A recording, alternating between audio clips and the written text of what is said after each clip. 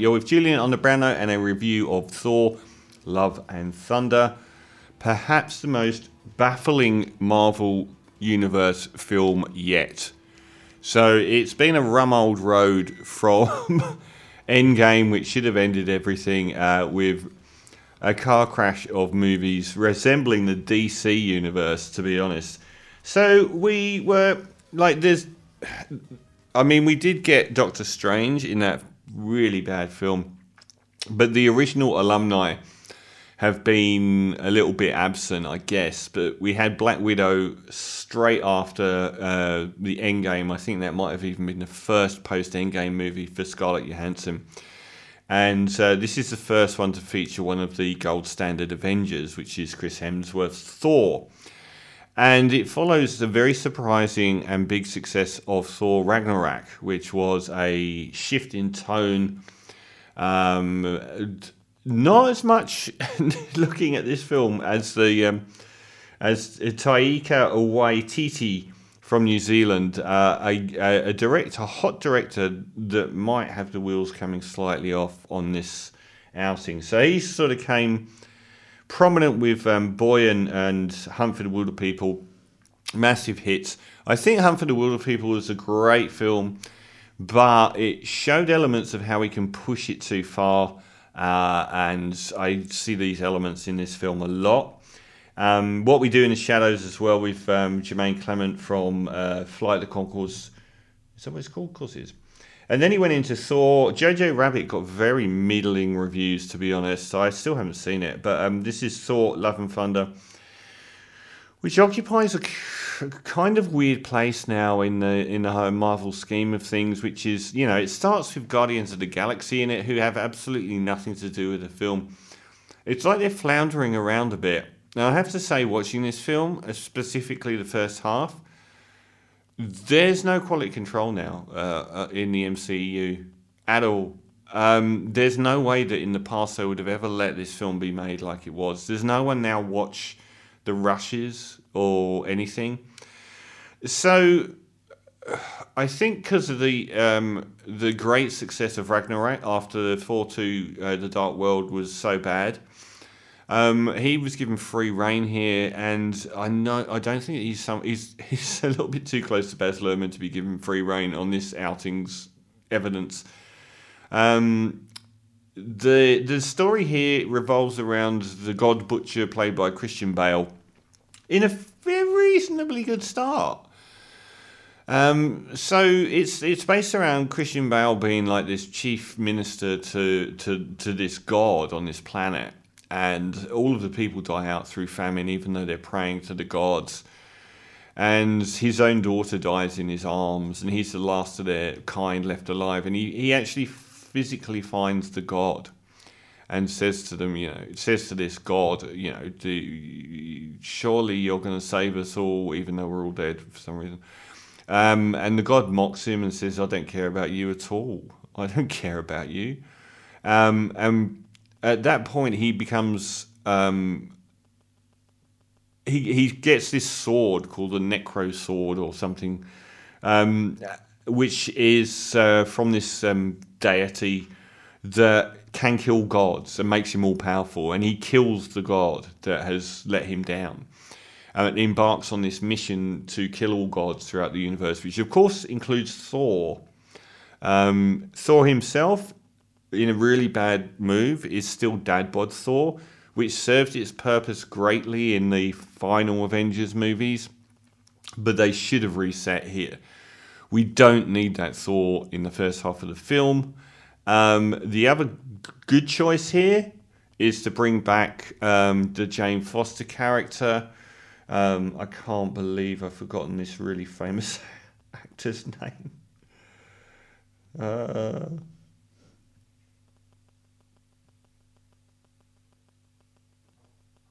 Natalie Portman. So she was in it. She was one of the sadly missed, I think. I really liked the first Thor film. It was like Captain America. It was very sort of hokey and fun and everything, and romantic. And she was great in that. And she got saddled with Thor: Dark World, which was a dead end that everyone hated, and was left out of Ragnarok and didn't appear in anything else. But she comes back here, and her character, like there's some really dark elements here. So her character is dying of cancer, and she seeks out Thor's hammer. And we find that Thor has actually blessed this hammer to, his original hammer, not the second hammer that you got, the one that was destroyed in Thor Ragnarok. And he puts like an unintentional spell on it saying you have to look after her for the rest of her life. So when she actually goes to where the Asgardians now live in Norway or wherever it is, as this refugee colony, the hammer forms together and she becomes a superhero. And they don't really go into too much detail there. It's just kind of tossed off. So that's the rest of the film. Is basically the God Butcher Christian Bale character is trying to get to a thing called eternity in the middle of the universe, where eternity is this great being that will grant any wish, and his wish is going to be that all of the gods die in the whole universe, which includes Thor. And Thor and the Natalie Portman superhero, Mini Thor, or the Mighty Thor, I think it's called, head off to stop him. And that's reasonably it. So the thing is here is that this is like when I watched Baz Luhrmann's The Great Gatsby, the first half was one of the worst films I've ever seen. And then at the halfway stage, it's like a completely different director took over, as everything snaps into focus and is a lot better. So Taika is just let loose so badly here. He involves his own character, the rock monster, to do a voiceover that's so misguided. The narration is so misguided. The thing is, they make out like this is a comedy. This is not like Thor Ragnarok. It's like Benny Hill. It is continually goofy and silly and stupid and over the top so. But there are the same number of laughs in the normal Avengers movies. They are witty films. People like Downey Jr. and Chris Evans are witty in those films, and Scarlett. All of them have witty banter. They have as many laughs in those films, and this is not like Thor Ragnarok. It's like they've amped it double, and it continually undercuts what you're watching, because we're asked to, focus on the God Butcher and his dead child, and Natalie Portman's character having weeks of cancer left to live. And it stops you engaging with any of those things because it's so silly and it's so gratingly silly. And it just doesn't let up. There's just stupidity in every direction. And it doesn't even look good. Like the opening battle with Thor and the priests on this planet is just bombastic and dumb.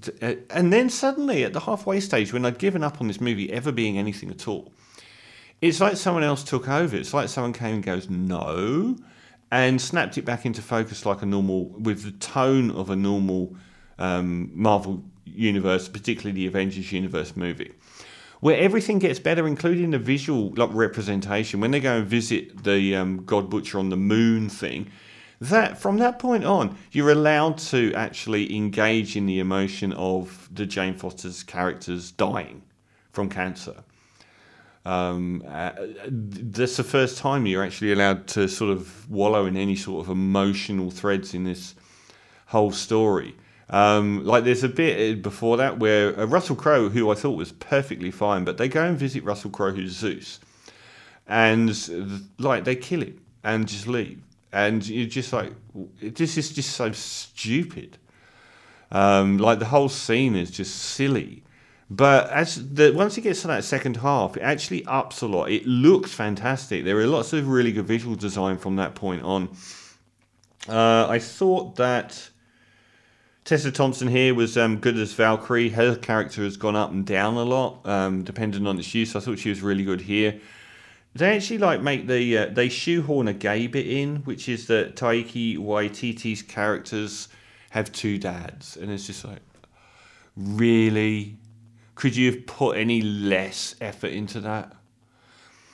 So the second half of this I thought picked up. It's too fast as well. It's short for them. It's short, and normally I think these Marvel films go on far too long and have far too a 40-minute battle at the end, which spoils the film because narratively they're usually quite strong.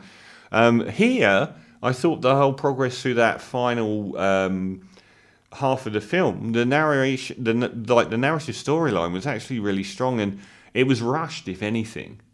I like the payoff at the end. It was quite an emotional high, which was almost like a replay of that bit in Infinity War where Thanos is in that tranquil water world talking to the daughter he's just killed by throwing off a mountain, where they say, well, what did it cost you, and all of that. It sort of like aims for that sort of atmosphere. And I thought that whole thing was quite good, and the payoff was quite good. And then they ruin it again at the end by, just making it just ridiculously goofy and stupid for the final few minutes, it's like someone else helmed that part of the film. So it's incredibly grating, but half of it is actually good. And then they just throw in this ridiculously pointless, here comes floor 5 at the end, which they just can't help themselves. For me, it is a film that exemplifies all of the weaknesses of the director and the quality control that has gone out the window for Marvel. I've given some really bad reviews to The Eternals, to Doctor Strange 2. It's been not a good run, and this should have been in safe hands, and I don't know why people like Chris Hemsworth didn't complain about the tone and the script and everything. Like, even in the second half, dad-bod Thor is gone, and we get normal Thor. It's like someone just watched the first half and went, no. So I'm going to give it a 5 out of 10. All of its misgivings would, if it had carried on that tone for the whole film, it would have been arguably the worst Marvel film of all. But it's got a good second half, which, 5 out of 10 for Thor, Love and Thunder.